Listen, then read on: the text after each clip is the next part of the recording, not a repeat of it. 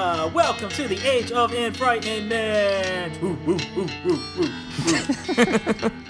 Are we running a game show now? Is this like the Age of Enfrightenment HQ? I'm doing the Arsenio thing, man. Were Nick and I supposed to jump in on that? I was hoping you would. Now I look like a jackass. Do you feel like a doofus now that you were just doing that alone? Well, now we'll I fix do. it in post. Anywho, I am your host, Theo, joined as always by my partners, Dave. Hey. And Nick. Howdy ho. So we got a really cool episode in store for you today. We decided we wanted to do something a little bit more technical than werewolves and clowns. So we have an episode all about visual phenomenon. And how it affects dance. It's going to be a very dance-heavy episode. And we realize that this is a podcast and you're not going to be able to see any of us dance, but well, that's just part of the mystery. Yeah, and the moral here, just to spoiler alert, is that no matter how religious your town is, and even if your father is also the pastor, he can't stop your boyfriend from dancing and getting everybody in the town to dance as well. That's kind of that's what we believe, and that's what we like to carry through with our lives. Yeah, your daughter's much, much older boyfriend. Sometimes you just gotta cut loose, foot loose, kick off the Sunday shoes, and say fuck the laws. So we wanted to talk about sight specifically. I think this works as a nice partner to, if we skip ahead about almost a year ago, when we released our very first few episodes. Our episode 2 and 3 of this podcast were all about sound. And now we're trying to pair that up with the other probably first sense that pops into your head when you think about the most important ones to have. And we wanted to look at it in sort of the same way. Not just how does it work, but how does it fuck with us every single day? And why is it not trustworthy, or at least not as trustworthy as we think it is day in and day out? Yeah, it's funny. Sight is probably our most unreliable sense. That we rely on the most. Yeah, it's this very narrow cone that we view the world through, and we process so much information through it, and it's genuinely maybe our shittiest sense. And it goes haywire more than any other sense, really. So that leads us to some really interesting things to talk about for this episode. Yeah, and I think it's worth noting up front that as a podcast, we're all about sound, and there's a reason for that. The three of us are legally blind. We cannot see a thing, so a lot of this episode is just going to be us saying things like, hey, do you guys know what an alligator looks like? And then the other two just kind of making our best guesses. And then it'll go on like that for about an hour, and then we'll call it a day. It's sort of like Plato's allegory of the cave, but much, much stupider. Right. So we can talk about some of the scientific stuff up front, and that's really going to be the bulk of this, but I think we're going to do a little more parsing things and taking them apart to see how they work. But up front, let's just kind of get some of the nitty-gritty obvious stuff out of the way. And the one thing that kept coming up in my research that is a given and we know, but I think bears repeating as a foundation, is that everything we see relies completely on light. And I think that's something that we take for granted. We can't imagine what the world would be like if we weren't in close enough proximity to the sun to have any light whatsoever. We simply wouldn't see. It's not just like it would be like nighttime. You wouldn't have a sense of sight at all. Things would just be a flat black nothing. So that's really important because light is not consistent. So that's where a lot of the issues that we have with sight, a lot of the things that people claim to have seen, as we can talk about things like ghosts or big feet, or the Loch Ness Monster is all of those things are often... Wait. Yeah, back the fuck up. Wait. Would big feet be the plural of a Bigfoot, or would it be Bigfoots? All right, now we have a podcast. Let's go. See, that begs the question: is Bigfoot the species, or is it the name of a particular guy? Oh, fuck. I never even thought about that. Walter M. Bigfoot? Or are they just all one family and they all have the same last name? They're like the Smurfs. And see, Bigfoot sounds like a cryptozoological animal, and Big Feet sounds like a foot fetish website.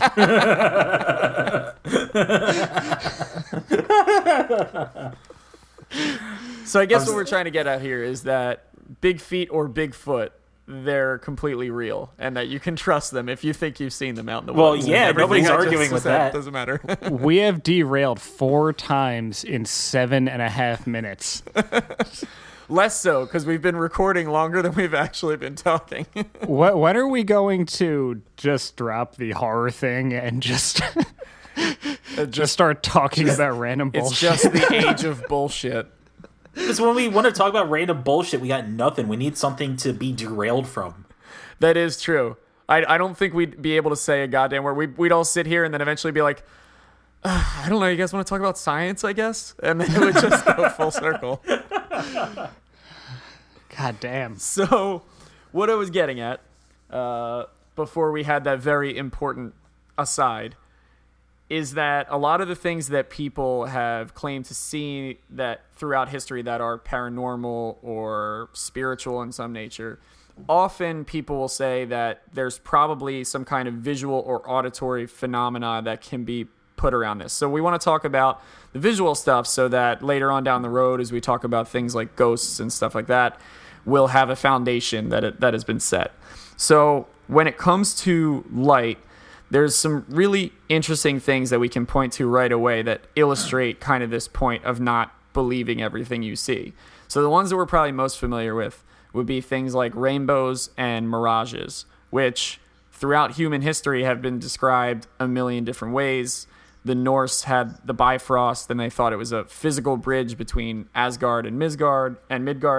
There's the leprechauns in Ireland. There's, I think that the Hindus, their one god Indra, has the rainbow is like his actual bow that he uses to go hunting. Lots of like zany stuff. In the Bible, the rainbow is used after the flood of Noah's time. It was a sign that God wouldn't murder everybody again. Right. And that even goes back to like Gilgamesh, I think, right? That was even like pre-Bible. That idea of like the rainbow is the symbol of safety. So there is, we've always known that it's there, but it's only in sort of modern scientific times that we know what it is. And it's actually pretty fascinating. I think it sets the stage for some of the things we're going to talk about, particularly like color and how we perceive the world that way. So in the shortest possible way, rainbows are a phenomena that are created by essentially light breaking its way through raindrops or water particles in the air and refracting. The short wavelengths are the cooler colors, purple, blue, green, and they bend more, which is why they're at the bottom of the arc. Purple is a long cool wavelength color. Colors. What'd you say? I said purple is a cool color. Good ad, dog. Cool. And then the long wavelengths are the warmer colors that aren't as cool. Yellow, orange, and red, and they bend more. What's interesting that people know the meme of like the double rainbow. I didn't know this because I never really took the time to look. But when you see a second arch of a rainbow above the bottom one, it's actually reflected because what's happening is the light is going through those water droplets twice. So that second rainbow is red on the bottom, purple on the top, and the other one would be purple on the bottom, red on the top. So there's a lot of like weird ways that we see that. There's mist, things like that, and then there's also mirages. And there are two types of mirages, and I think I wanted to bring up the second one to you guys because I don't know, I wasn't as familiar with this. So the first one that we know is an inferior mirage. That's where like low density air, which is warmer, is towards the ground. So you see it in deserts and like hot streets where there's like pavement, and it looks like there's a bunch of water on the ground because of the way that the light is reflecting off of those air particles. The one that I didn't know about is a superior mirage, which is where cold air basically creates like a secondary arc of light that makes things look taller. So if you've ever been like out in the woods in like January and you're looking up a mountain, granted, it's tall because it's a mountain, but it's actually lying to you, and the mountain's it looks way taller than it is because of the way that the light is bouncing off of. And I never knew that. That's like a really kind of strange concept to me. Yeah, I've never heard of that before. Yeah, so there's that, and then the last thing too that I wanted to bring up when it comes to light refraction, which kind of ties in with like the spooky nature of our podcast, is the green flash. So this is something that sailors the world over throughout history have claimed to see, and it's this moment just as the sun sets where it's not really a flash so much as a small arc of green where the sun just was. And you can see it out on the open ocean, like anywhere where the horizon line is almost like seeing the curvature of the earth. So that's why people see it that way. And it's been explained a lot of different ways. Like Jules Verne in one of his novels said that it could give you like telepathic powers, and it was something that sailors and pirates like talked about because it was this sort of mystical thing. And what's actually happening is the low angle of the light, because the sun is sort of like skidding off the top of the stratosphere, it's not letting in purple or blue light. So the light that's at the top of that basically rainbow arc is green, so that when the rest of the sun is set, the only light left for you to see is green. So all of these things that seem like really spooky and bizarre basically just break down to how light is hitting our eyes. And we can apply that to a lot of things, like how people see light coming through a window in an old house. What color does that look like? Do people see like a green orb? Do people see a white orb? Whatever. And then those things turn into things like ghosts and stuff like that. Wow. Yeah. So I wanted to get through that as quickly as possible because it's sort of like the foundational stuff, but I think light is going to inform a lot of what we're going to talk about today. I mean, light is essentially everything. It really is.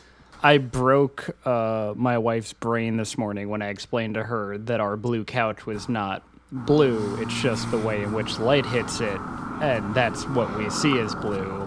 And she told me to stop talking. Well, that goes back to that that dress thing that was on the internet. You guys remember that? Yeah. A couple years ago, where there was that dress, and people were getting into actual arguments over what color it was. If it was like If it was black white and gold or blue and black was the and like who wore it best.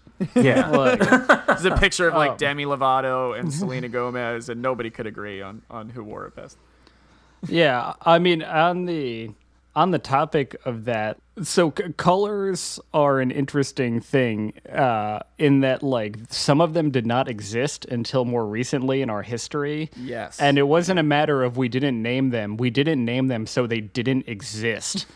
There's scholarly work that goes back that looks at the Odyssey, where the sea is described as wine red and the sky is described as white.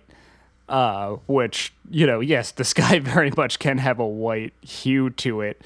But then people started digging around and found that the word blue does not appear in any they ancient... just didn't come up with it yet. Because there's not a lot of stuff naturally occurring in nature that's like bright blue, Right. Yeah. It's like now we can think of the sky as blue, but if there's nothing else to compare it to.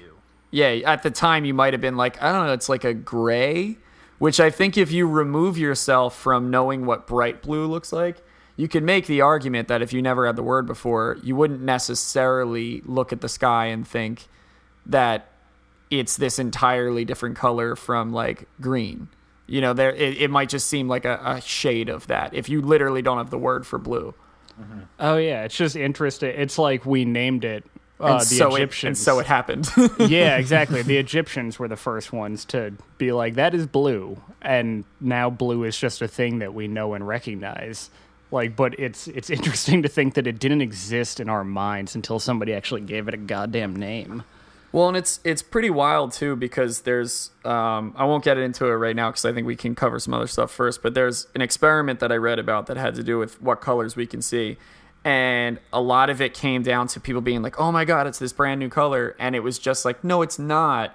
It's just that the color spectrum is so much wider than we normally call it that even people who are artists or color theorists can sometimes find themselves in a position where they're like, I don't know what to call that. And it's often things like muddy brown.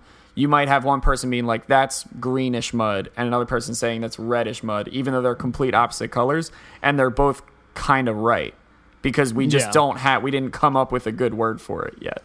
I like that all undiscovered colors are some hue of mud.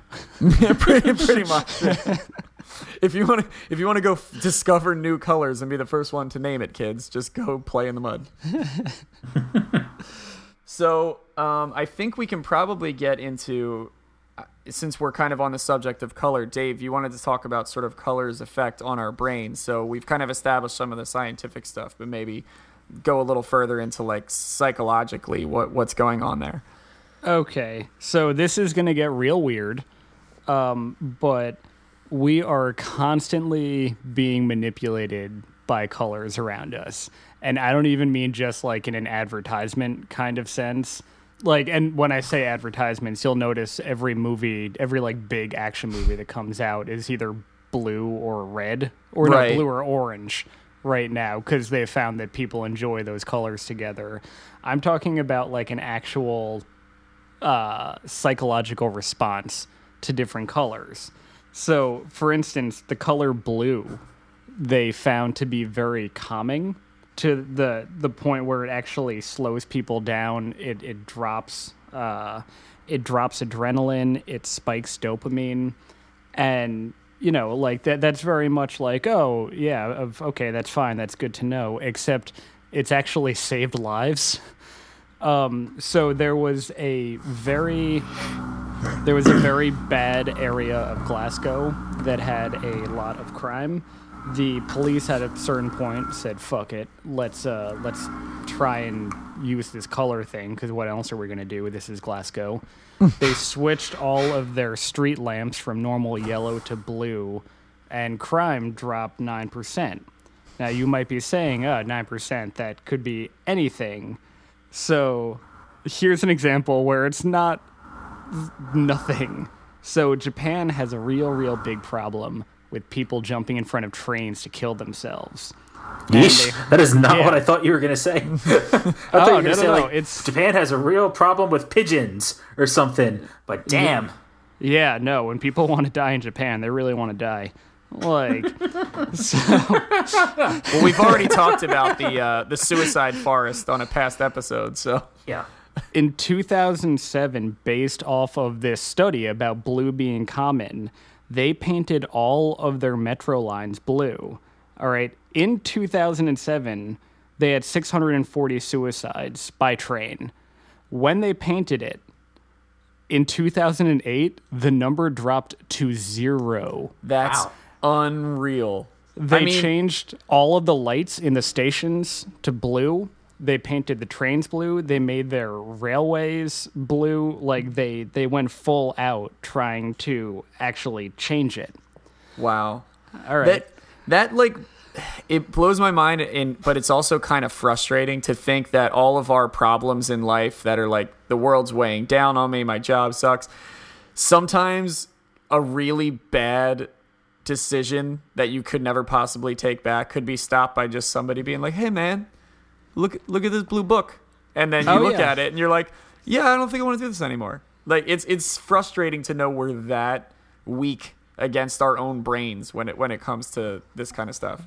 Oh yeah, and you wanna go like another level of insanity down? Sure do.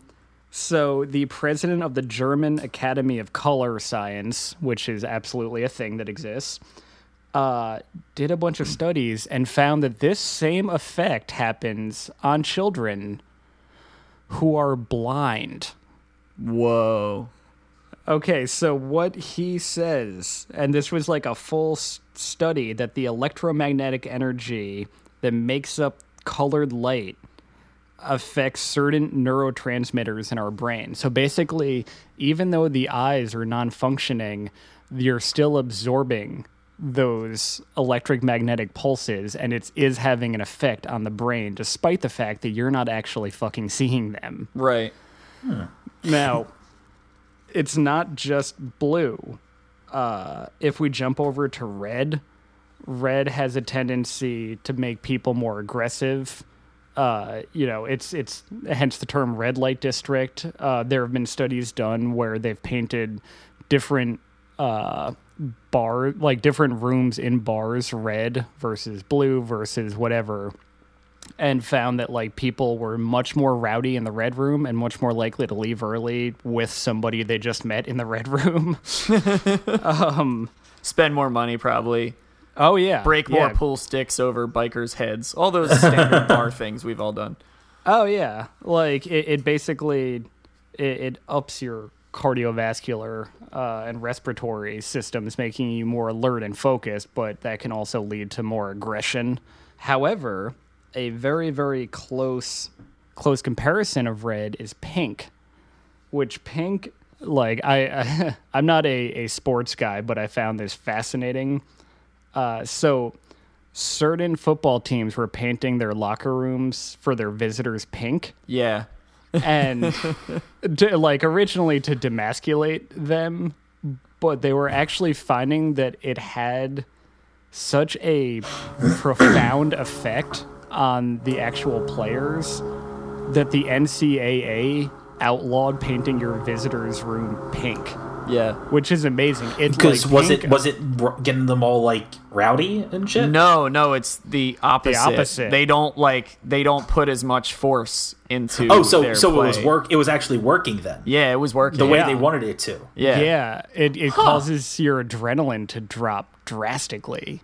And you're basically taking the fight out of people completely unbeknownst to them. That's with nuts. Just the presence of pink. It almost kind of, I don't know if there's a direct connection here, but it almost kind of makes sense that the two colors that we've chosen to represent each of the genders of like when you have a baby are light blue and pink, because they're both calming. They both have a sense of like tranquility to them. Like we know that scientifically.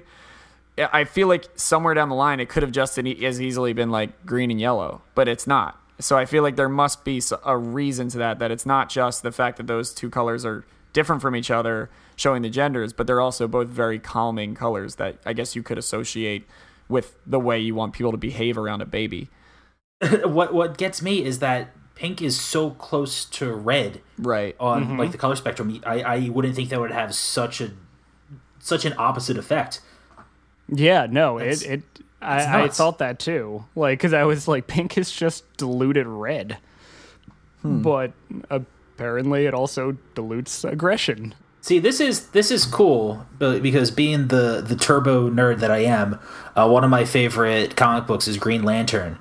And a couple years ago, they introduced like a whole bunch of different like Lantern Corps, where it's these like groups of superheroes who would have different like abilities, and they'd be different colors and represent different emotions. So Green Lantern's supposed to be willpower, and he's green. Then there's the Blue Lanterns, which are supposed to be hope, and they're very calm. And the Red Lanterns are anger, and they're like just like super aggressive. And I just thought it was clever branding, but I didn't really think there was a lot of science behind it. And that's pretty cool. Each of the emotions that play out are, I think I had even seen something before, because I know there's oranges for greed in the Lantern, and there's just the one, Larfleeze. And I think I read somewhere even that there's kind of a not so indirect connection there too. And I don't know if it's because greed is a little bit connected to aggression, of wanting to take things away, but not in such a physical way. So there is some rationale behind each of the Lantern Corps that I think is really fascinating, because you can really tie it to the way people actually behave. No, absolutely. And you know, knowing that the just colors in general can have such a profound impact on the human psyche, it really lends credence to like how really unequipped we are to deal with vision as a sense. Yeah. Like you can understand like this stuff affects us to our core. Like we're incapable of stopping it. And it's all through these shitty cones that we perceive everything. And I think it's worth noting too that we break down all of the color spectrum that we see is vast. but it's all broken down based on essentially 6 or 7, depending on how people argue about how close indigo and violet are actually related. But essentially 6 or 7 main color groups and all of their hues. But if we think of like a bee can see ultraviolet light. A snake can see infrared. So those are colors to them in a sense. It's just a different way of perceiving reality that is shut off to us. So we need to constantly remember that while Dave and Theo and I might look at a red apple and all agree that it's red, that doesn't mean it's the only thing you can say about the physical matter that's taking up that space. Like there's more to it that other species can perceive. Oh yeah, jumping spiders can see the data on a Blu-ray disc. They can look at a Blu-ray disc and see the data on it with their eyes. That's insane. Just because they're so small and they have so many like different like retina, or it's something about how their eyes work. That it's basically their eyes are able to process the data on like a Blu-ray disc. I really want to make a cartoon about like a spider who just reads a story of a movie to somebody. Like the power goes out and he's like, "Oh, don't worry, I got this," and just like it acts it out. Like when I read that, I never wanted to be a jumping spider more. Okay, so let's talk about the mantis shrimp. Yeah. Let's do this. Okay, so the mantis shrimp it's an actual living creature. I feel like I gotta start with that because this like holy shit, this animal is fucking rad. So it's a shrimp. Skateboards. A shrimp that lives in the ocean. You're not gonna see them in a lot of like pet stores or aquariums. Because one of the fucking awesome evolutionary byproducts of the mantis shrimp is that it has its claws are they're basically hinged. So they're forward-facing claws, and they're able to pull them back and essentially cock them like a gun.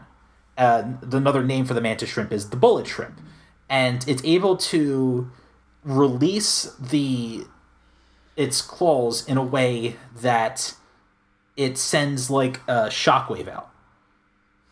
So, holy shit. Right. So the reason that you don't find them at pet stores and aquariums and things like that is because they can break glass with their claws. So they pull their claws back. So and they're like the Black bam. Bolt of undersea creatures, just with their claws instead of their mouth. Yeah, and the force that they generate is able to fucking break glass. There's a video I saw recently on Reddit of a crab walking by a mantis shrimp. And he pulls his claws back and cocks it, and bam, and expels it, and the crab's arm just falls off. he's a gunslinger. That's so amazing. And that's how they kill their prey. Oh my god! All I have are these stupid hands. I know, right? I feel like a dick. Anyway, so that's just one awesome thing about the mantis shrimp. The second thing that makes them cool, and the reason that it pertains to this episode, is. So scientifically, the way that our eyes work is, they process light. Everything, what we think of as vision is just how our body interacts with light. And our eyes are made up of millions of light-sensitive cells. And they're rods and cones is what they're called. And they let us see light and they let us see motion. And different organisms will have different amounts of rods and cones in their eyes. So humans have 3 kinds of color receptive cells in their eyes. So we can process a certain amount of light information that way. So everything we see is like a mix of red and green and blue. Those are the colors that we can process. Whereas a dog only has 2. So a dog can see a dog can't see red. It can see green and blue, but it doesn't see red. And when somebody's colorblind, they can't see red. Mm-hmm. So, like I said, humans have 3 types of color receptive cones. Mantis shrimp have 16. Oh my god! Whoa. Yeah. So can they just see other dimensions? Well, that's the thing, is that I don't even have the words to describe what that would be like. I mean, they can see colors that humans are physically not equipped to see. Right. And we could probably never enhance ourselves or create technology to do it because it's a different level of perception.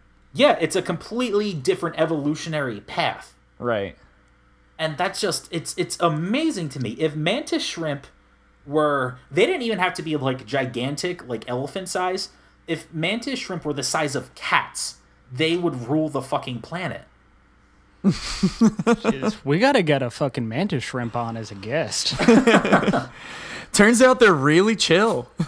But it just goes to show that like we said at the beginning of the episode, our sight is the sense that we use the most and we rely on the most, but it is also completely unreliable. And the way we perceive the world is not how the world actually is. Reality doesn't function like we think it does. Right. We only can perceive it to a certain extent. And then you got these fucking mantis shrimp who can see all sorts of crazy colors.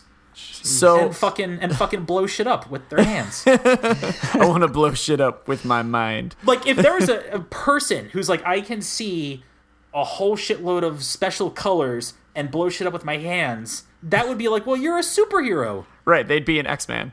Yeah, that would be a pretty reasonable X-Men. Because sometimes you get X-Men with like bullshit powers, like Jubilee, who can make fireworks out of her hands. Fuck that. No, blowing shit up and seeing crazy colors, that's a proper X-Man. So there, you got so angry at the end. God damn you, Jubilee! Yeah, Well, you I'm know not what it angry, is? I'm impassioned, man. Jubilee sucks. And It's cool. It's like, even if we had that many cones, I doubt our brains would be equipped to handle it. It feels like the whole TV thing that's happening right now, where, you know, they just made 4K TVs and now they're talking about making 8K TVs. Like, why? Our eyes can't see. No, seriously. Our eyes can't see above 4K. Yeah. So, you know, I feel like we could put all of these extra cones in our eyes. We wouldn't have whatever. We are most definitely smarter than mantis shrimp. However, there's something in their brain that's equipped to handle 16 fucking cones. Mm-hmm. So I think this is a good transition into another piece about color that is really interesting to me, that is specifically about what we can't see, and that's forbidden colors.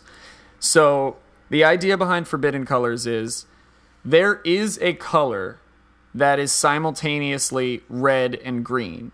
We know scientifically that it exists. Now, we would say, well, red and green make yellow, or not, yeah, red and green, brown. Red and green make brown, like muddy, crappy brown. But it's not that. Says the man with the degree from Says the man with the illustration degree. Sorry. I was trying to jump ahead to yellow and blue, which makes green. So red and green make brown, yellow and blue make green. We know that by mixing paint. Okay, color theory, it works, but that's not really scientifically talking about the kinds of light that it is. So we know that a yellow and green simultaneous light exists and that a yellow and blue simultaneous color exists. But we can't see it because we don't perceive color that way, and there's a reason for that. So their light frequencies cancel each other out, which is why they're called forbidden colors. So this kind of goes back to sort of what Dave was saying about with the moods. So red light hits our retinas, and it's processed by these things called opponent neurons, and they basically pick up the presence or absence of something. So they pick up on the presence of red light and they activate. So they get like excited, and then when they perceive the absence, of activity as green.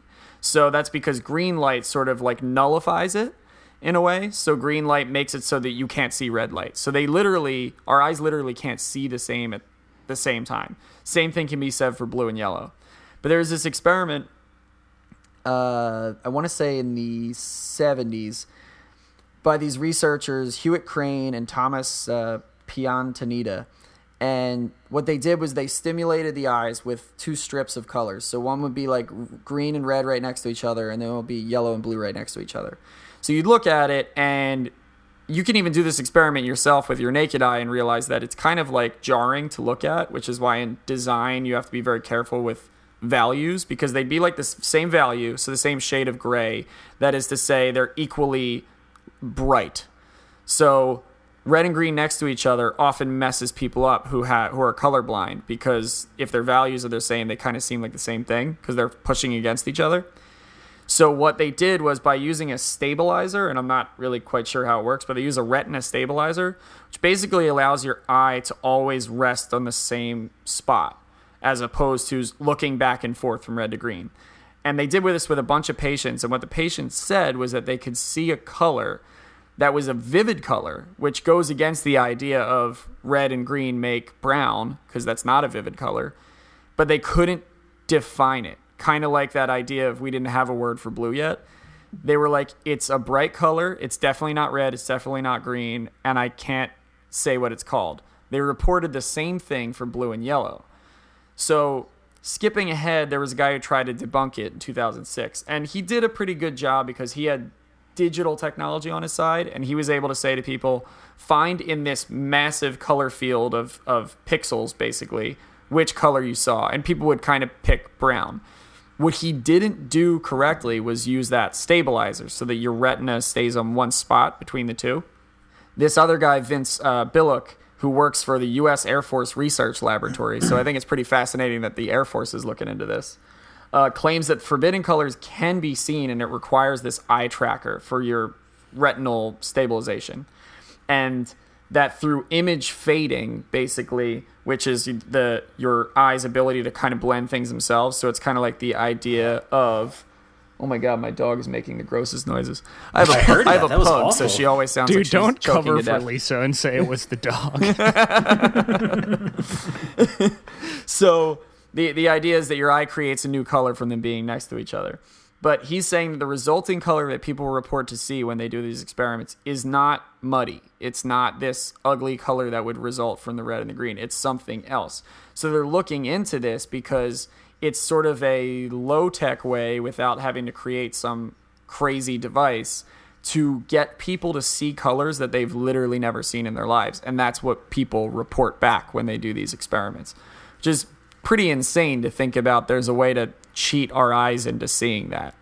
Jesus Christ. This is like the God helmet. There's another thing I want to do now. It really kind of is. So I want to find out what it takes to like create this like retinal stabilizer so we can do this. We gotta start a Patreon to get money so we can start doing fucking weird experiments on each other.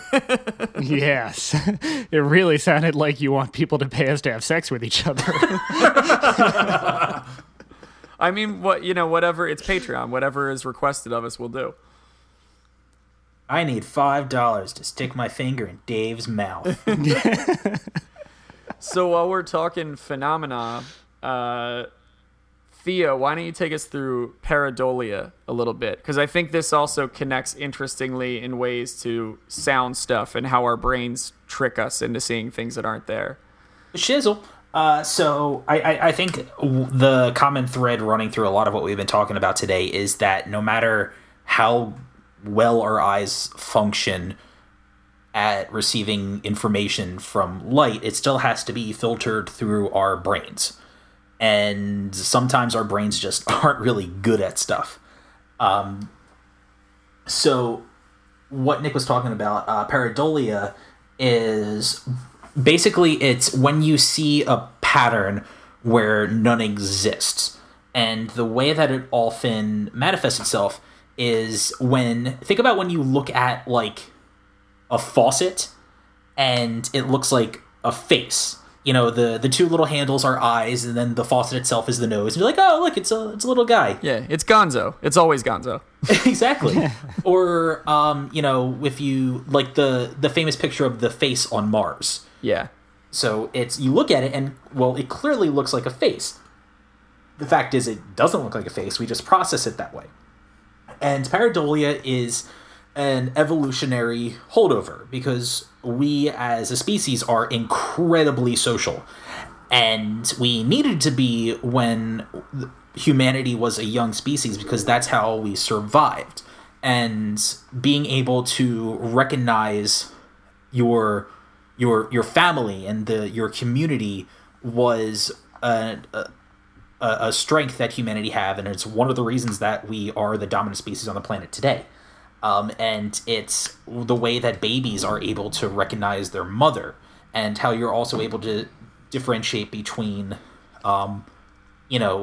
friends and family and predators. So right. Sexual predators, you mean? Which could be in your family. Stay safe, kids. I actually meant like saber-toothed tigers and cave bears, but they could have been sexual predators too. Oh Could have no! been Kevin Spacey's. A saber-toothed tiger rapist? That is the most horrible thing I've ever heard of. So if we take this into account when we think about people's experiences with the paranormal, it starts. We can connect some dots there because our brain is constantly looking for patterns, and sometimes it puts together patterns that aren't really there.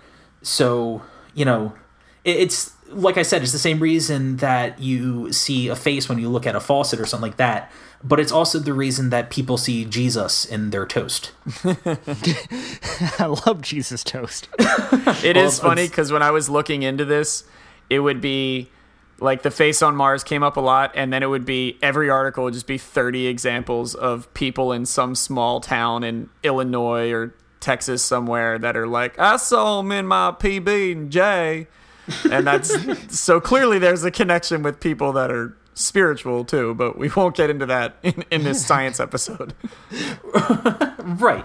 So what I'm saying is that there could potentially be moments where people see a face. Maybe they see a face in a dark hallway or in the woods, and their brain recognizes it as a face, and they think, holy shit, I just saw somebody standing over there.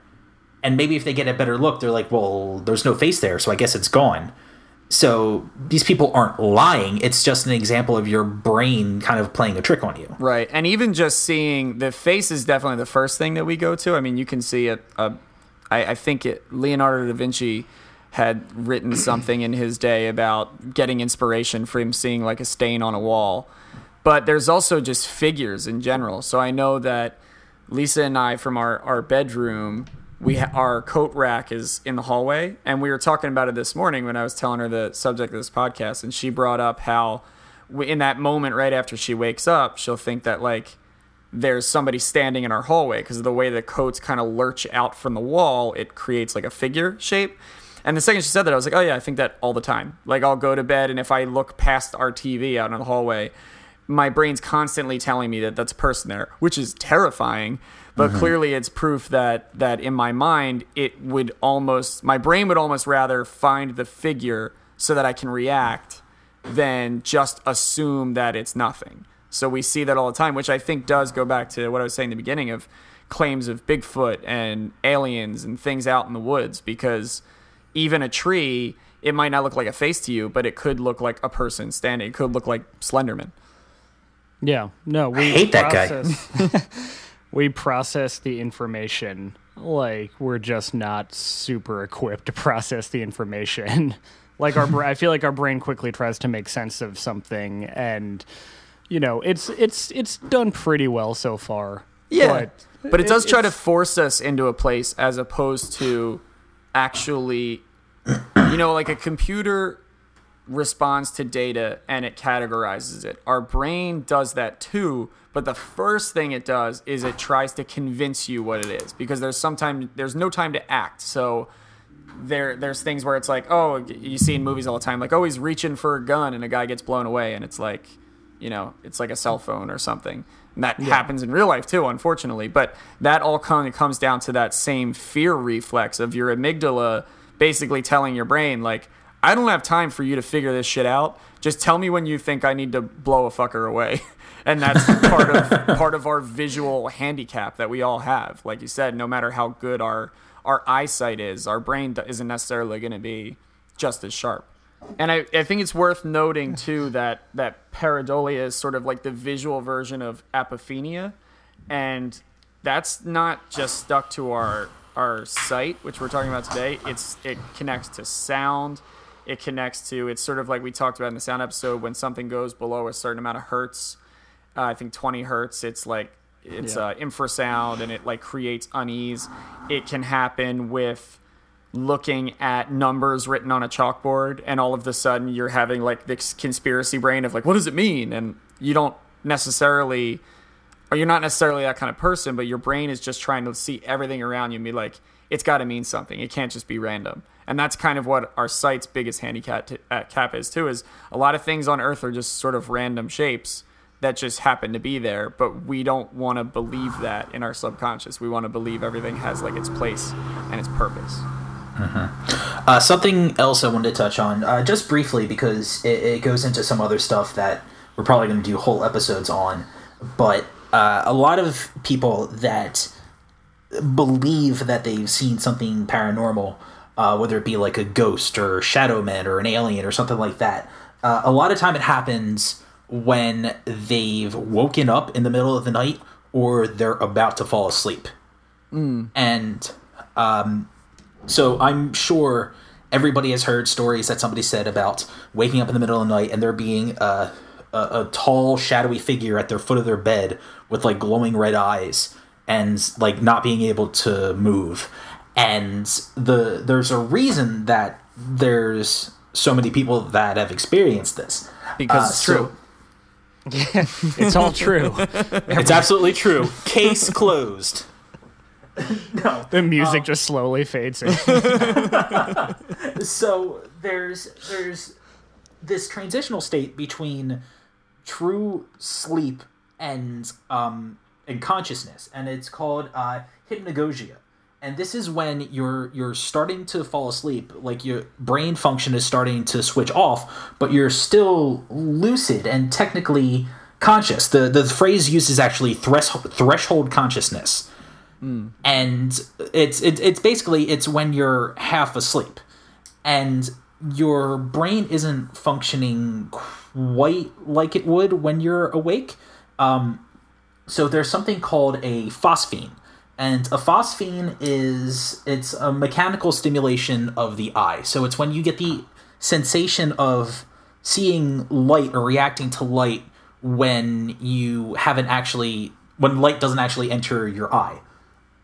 So the easiest way to experience this is like if you close your eyes and like you rub on them with your fingers. Or your dicks. or your dicks, whatever you want to do. Or your dicks, plural. and you can see like colors and shapes almost, or you can like perceive them. Right, seeing stars as we would have done when we were kids. Right, absolutely. So this is when your eyes are closed and no light's actually getting into your eye, but you can make it out, sort of. And weirdly enough, what it makes me think of, do you guys know what it's? I'm not going to ask if you know what it's like, but milking a prostate. Because that's what it made me think of. I've dabbled. How personal do you want to get? Look, we're all grown men here. I think we've all milked our prostates or had someone else do it. Well, this is kind of like milking the prostate for your eye. You can fucking laugh, but it makes sense, right? I think we just found an episode title. Milking the eye prostate. When this happens, you're seeing a phosphene, and phosphenes they can be colors, they can be shapes. A lot of times it's like you're going through a tunnel, and when you're in this state of hypnagogia, that happens. So your visual system is being stimulated without light being entered into your eyes. Right.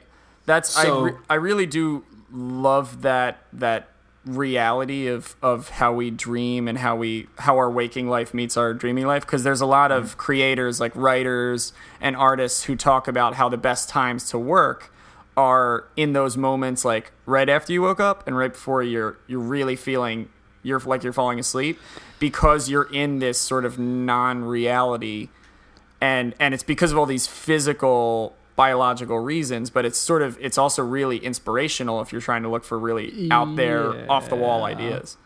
But I wonder if those people have decent experiences because they lean into the curve. Maybe. Because if you ask anybody, or lean into the turn, I should say, you ask anyone who has sleep paralysis, which I have, and it is not a good an experience. Absolute nightmare. It feels against your will. I would be curious to see how, if somebody decided to embrace sleep paralysis as like a creative as a creative force Right. if they would recalibrate their brain a little bit and get something besides horrific hellscape results. Oh my God, did Dave just solve sleep paralysis? We have to tell everybody. But it's a good point, because there are things like it's psychologically speaking where it's like, well, is it causing you pain or turmoil because you're running away from it? So it would be, I would love to see a study done with that, like trying to train people to embrace their sleep paralysis. Pretty crazy thought. If it happens and you're not aware of what it is and what it means, it can be absolutely terrifying. Right. Sometimes you just need to have it put in context for you. So as I was researching this, I was starting to realize some stuff that happened with my girlfriend recently made sense. Milking the prostate. and then why she left. Oh boy, buckle in. This is going to be a long episode. Yeah, strap in, gentlemen.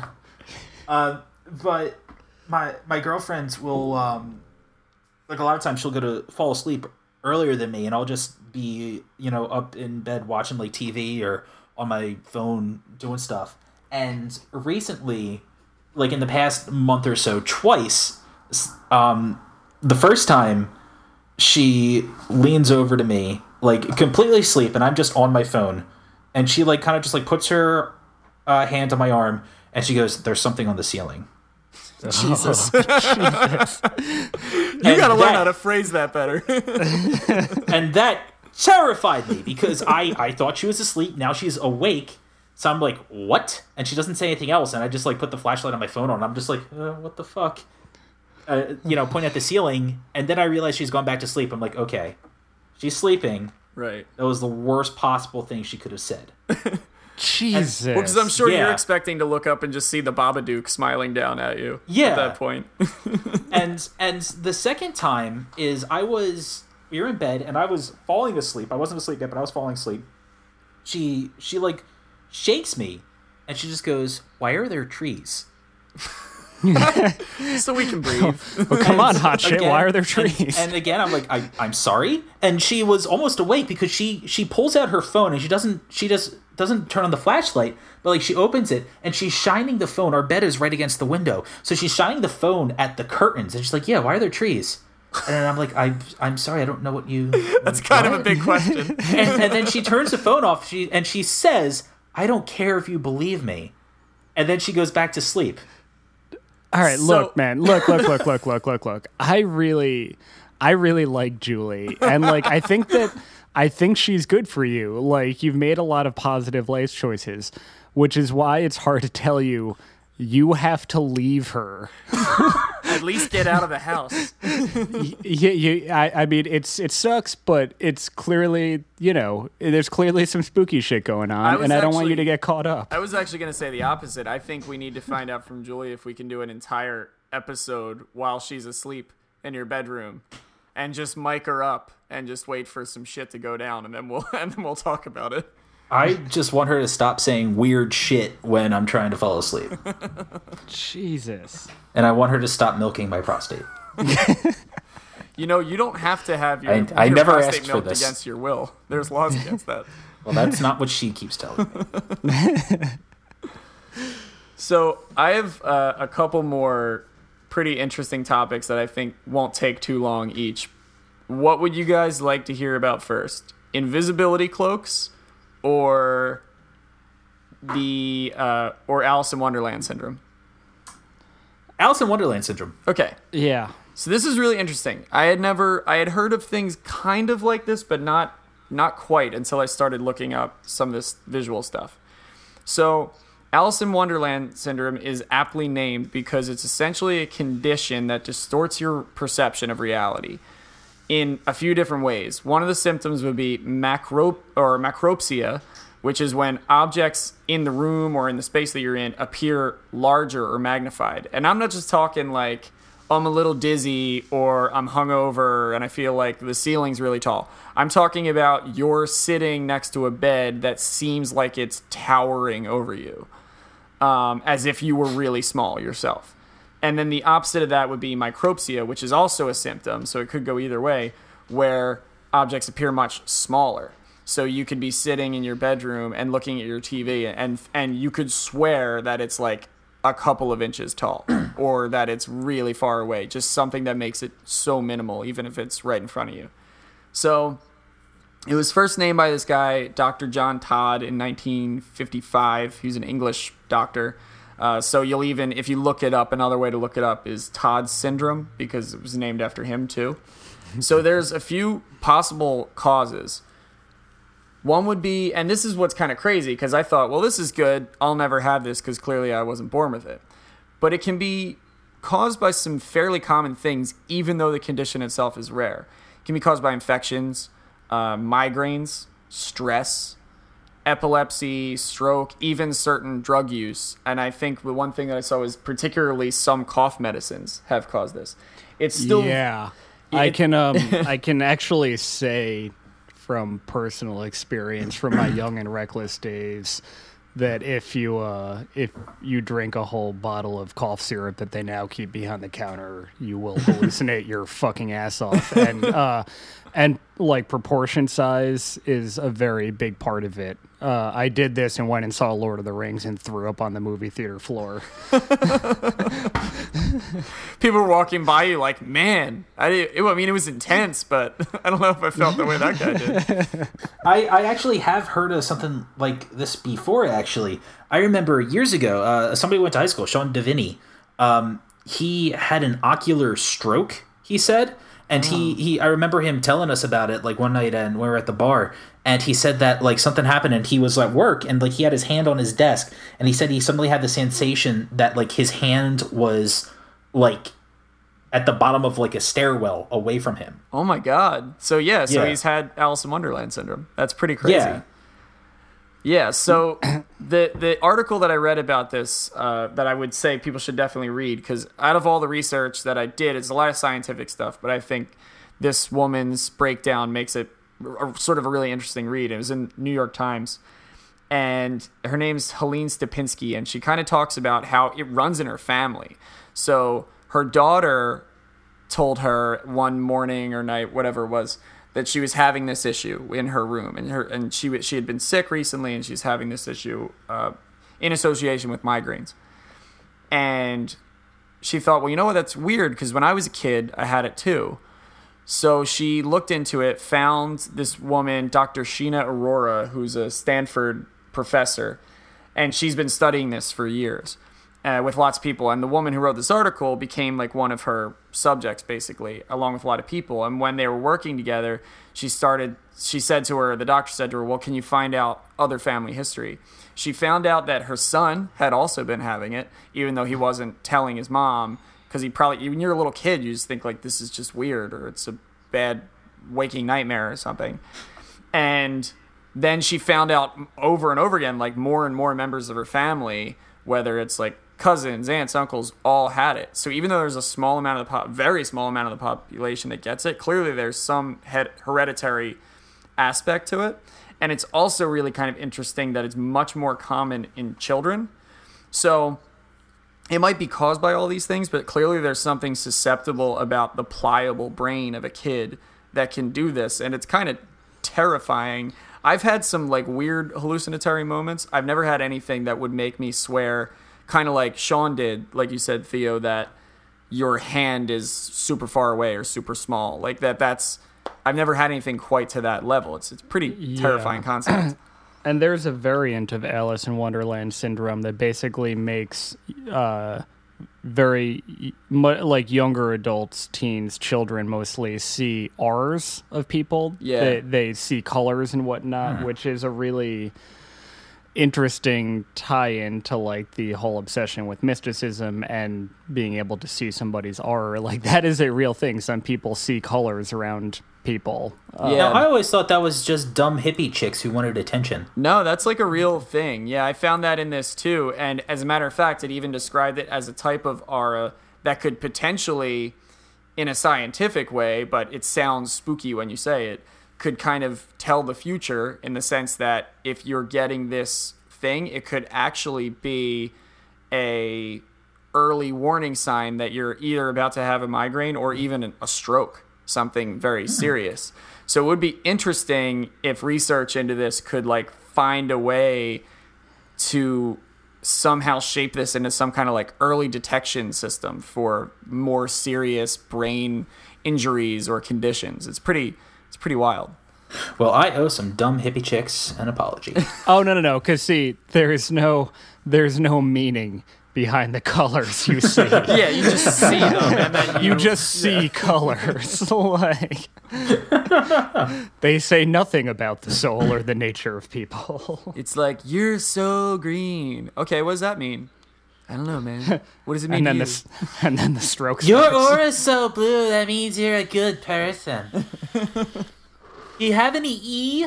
And also, just to kind of close up on that subject, the name that it gets itself from, Alice in Wonderland, actually, Lewis Carroll, the author himself, suffered from migraines and wrote about this in his journals. So some people even wonder if the inspiration for his one pill makes you small, one pill makes you big sort of motif in the story didn't come from him suffering with Alice in Wonderland syndrome when he was a kid. So another sort of example of it, maybe that's why he called the story Alice in Wonderland, because like he had that condition. Because he had the syndrome, and he was like, "Oh my god, what a perfect name! I'm so glad they didn't just call it Todd syndrome." Who writes a book called Todd or Todd in Wonderland? So the last bit that I wanted to talk about is invisibility, because it's one of those things that, much like auras, seems very mystical and magical. We see it in stuff like Harry Potter, but there is a really good science to it and practical ways to do it. And it's something that people have been working on for a very long time. Like the US government has worked on cloaking devices for aircraft, for all kinds of things, to varying degrees of success. And I actually know one that I saw on like the Discovery Channel years ago that involved like a series of really tiny cameras that basically worked in like the same way that like the backup cam on a car works. So if a person is wearing a suit covered in these cameras and also small screens, they're able to basically just project the environment around them. Right. That's kind of how, I think that's how, if you watch like in the Avengers movies, that's how the helicarrier works. You can kind of see it's just like projecting the image of what the sky looks like above it. So what's interesting about this particular one that I found out about from just a few years ago is that it's much simpler and very inexpensive, and it's just using lenses. So you don't need as much power, you don't need cameras, all this high-tech stuff.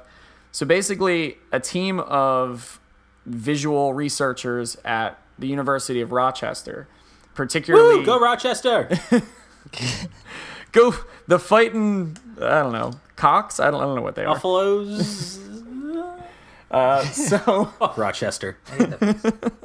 So this guy, Professor John Howell, and one of his grad students, Joseph Choi, were looking into this in 2014, and they wanted to use way simpler materials than any past efforts. And what they were able to create was a multi-directional cloaking device, basically, that uses just 4 lenses. And multi-directional is a big deal because basically all cloaking devices before this point where you'd stand in one spot, and if you look through one lens, one camera, whatever the device was, you wouldn't be able to see the thing right behind it. Impressive, but if you moved over, if you changed the angle of your vision a little, you'd either see what was hiding in full view or a little bit, or at the very least the background would change and morph. Kind of like, picture how when Predator's moving through the jungle, you can see him because it just looks like the leaves and things are not where they should be.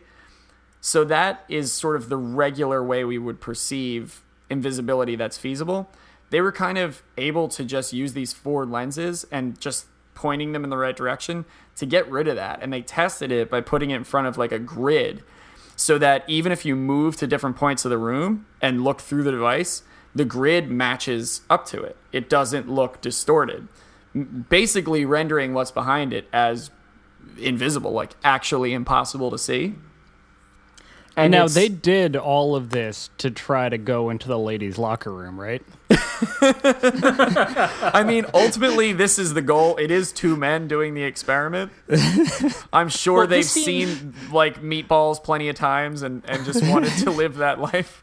This seems like practical for a building or even like a vehicle, something like big. But ultimately, I guess the goal of this would be to be able to make a person invisible. Right. So there are pieces of that. So granted, it's a scholarly research project, so they have to sell us some bullshit like, well, one of the examples they give is that doctors could, while doing surgery, surgeons could basically see through their hands effectively to the area that they're working on without getting in their own way. Or it could work for completely eliminating the idea of blind spots when driving or flying aircraft, whatever. These are all the basically just saying, like, I bought the Playboy for the articles.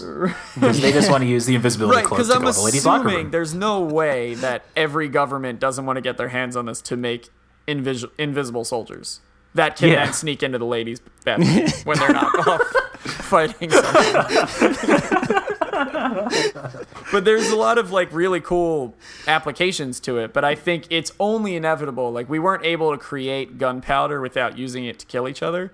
So I think it's terrifying in the sense that if they perfect this and can outfit a person either in an actual outfit or some kind of device that moves with them to effectively create an invisible warrior for the first time. It's possible down the road, but they definitely see the ability to scale this up, because the one guy very cavalierly in the article was just like, yeah, I mean, we can basically make it any size. Any size we can make the lenses, that's the size of like space that we could cloak, essentially. So it's not even limited by like, yeah, they can make their hand invisible, but not themselves. They could, you just need bigger lenses. Wow. Pretty wild stuff. We're finally going to be able to get into that locker room. And you know what? If you like work at a YMCA, like some people we know, you could do that sooner than you think. So that was that's amazing. I really dig that. Yeah, that's awesome. I gotta say, one thing that you're right, the concept of an invisible army is terrifying, but that'll probably never happen just because I imagine this is going to be really expensive. Well, yes. I think what these researchers are pushing is through their method, it's significantly less expensive than it would be. I do agree, though, I don't know if it would ever be an army. Maybe it's like one agent or one SEAL team, like a small group of 6 guys, but they seem pretty confident that it could work basically with any application once they've really perfected it, and it seems like they're close. It's pretty crazy stuff to look into. An invisible army would be dumb anyway. They just like trip over each other. An invisible army just sounds like a way for an action movie with no budget to like put a really big battle scene together of just one side just falling over and go, ah! All right, now Ed, with the idea that we're already about 5 minutes over, I want you to go into the kind of insane theory that you told us about before the episode. Okay, it takes a lot of explaining though. All right, you have 3.5 minutes. Okay.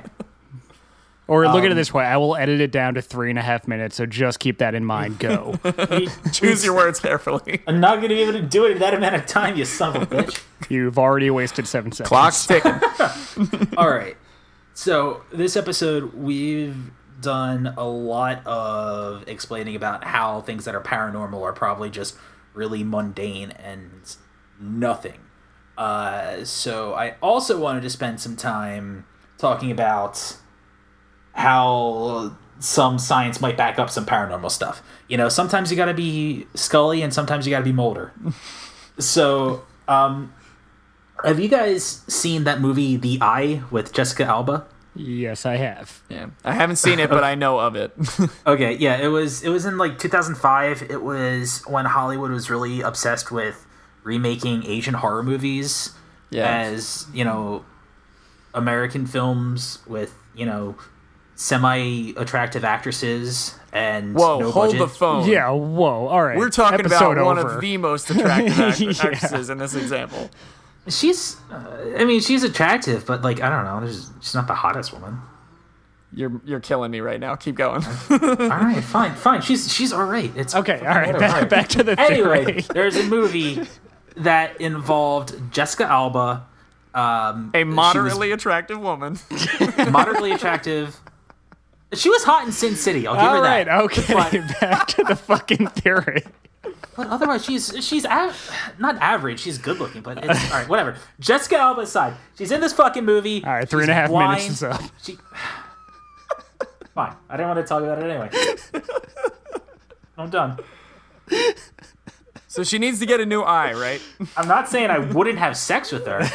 I'm just all right. So Jessica Alba's blind in the movie, not in real life. That we know of. I don't know her I don't life. think she is. I was on her Wikipedia page earlier. It didn't say anything about her being blind. So. Fun fact, tying everything together, she can also turn invisible, as we've seen from another movie she was in. So it all comes together.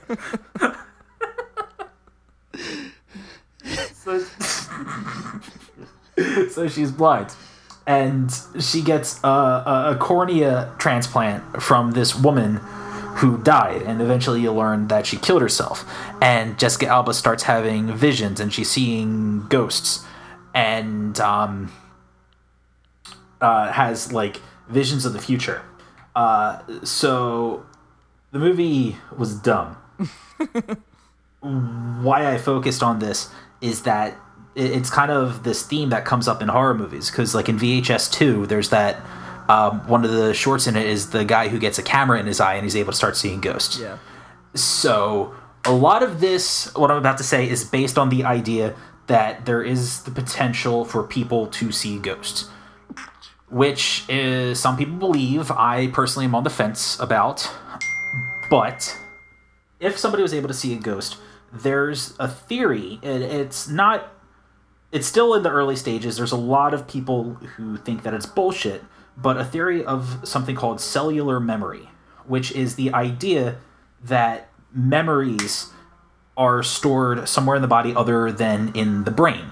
That memories can be in your cells. And there's a lot of examples of people who are organ donors or have received some kind of bodily transplant of their personality changing in different ways after they've undergone the surgery. So there's and this is backed up. Cellular memory is backed up by a couple of experiments. There's one that I read about where in 2013, doctors at Tufts did experiments on worms. And what they would do is they would train worms to go for food in a box that was well lit and basically like above ground. There was no dirt in it. And this goes against worms' instincts. Worms are very, very basic organisms, but all they have to rely on are instincts and, nerve impulses. So they're able to train these worms to go beyond these impulses. And then they cut their heads off. And the worms would regenerate new heads and new brains. And everything says that they would have to be retrained, but they wouldn't have to be retrained. Right. So I think what's interesting about that is we know that worms obviously function very different in us, but I guess the question is there some kind of evolutionary holdover in us, since they're further up the chain on the evolutionary scale as far as the timeline goes? They happened before us. Is there a part of our genetics that holds on to that, I guess, is the question that people are asking. There is muscle memory, which is not a pseudoscience, is something that's regarded as fact. And it's not exactly the same thing, but it kind of lays the groundwork for it. So what I'm saying is, if you got a corneal transplant from somebody who could see ghosts, maybe you could see ghosts too. And see, this, I know I was telling you, this is like creepy to me because I've got this eye disease where at some point, like worst case scenario, I might need a cornea eye transplant. And I remember saying to the doctor, will I be like Jessica Alba? And he was like, no, you won't turn invisible. And you're like, wrong movie. No, he didn't get the reference, and it was weird. That's pretty crazy. So with any luck, if Dave does have to get a new cornea, it'll just give him the ability to, like, see into ladies' locker rooms from vast distances and not see ghosts. You're trying to tie all the threads together. Or you'll be able to see into the ghost's ladies' locker room. Yeah, so that was a weird tangent that my research went into, because, you know, it was kind of tough to think up of some, like, interesting stuff, and eventually I think we really hit the mark, but, like, I spent a good amount of time researching the eye, and, you know, I didn't want that to be in vain, so thank you for humoring. Yeah, and no. It's not... It's way up our alley. It's not preposterous, because things change, like, and yes, we might not be as evolved as worms, but who knows what the future will bring? And it's a totally understandable.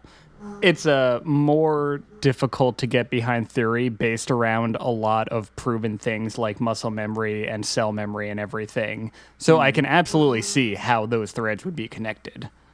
Yeah, and I think the three of us are very, very rational people, and while we all have interest in the supernatural, we understand that most of it isn't real, or at least isn't real in the way we think. Say malarkey. It's malarkey. It's a lot of applesauce is what it is. It's a lot of hooey. But, you know, I think we also we're also hoping for that one paranormal thing to be real, and sometimes it's fun to, you know, do the opposite of debunking, is, you know, trying to prove something with science. And this is also an example of it's not ruled out. Like, there are legitimate scientists looking into this kind of thing. It's not just the, like, crackpots. You know, a legitimate scientist would also probably reassure you that they haven't found anything definitive, but it doesn't mean it's not worth investigating. So it's definitely something that, who knows what we can find out about cells and what they're capable of beyond what we already know. This was a fun one. I like that we ended on that too, because we got to talk about Jessica Alba and her many talents and her beautiful face.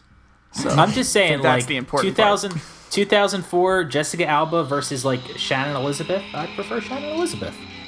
Shannon Elizabeth now or 1974? I don't know what Shannon Elizabeth looks like now. She hasn't done anything in, like, a decade. What happened to her? I don't know.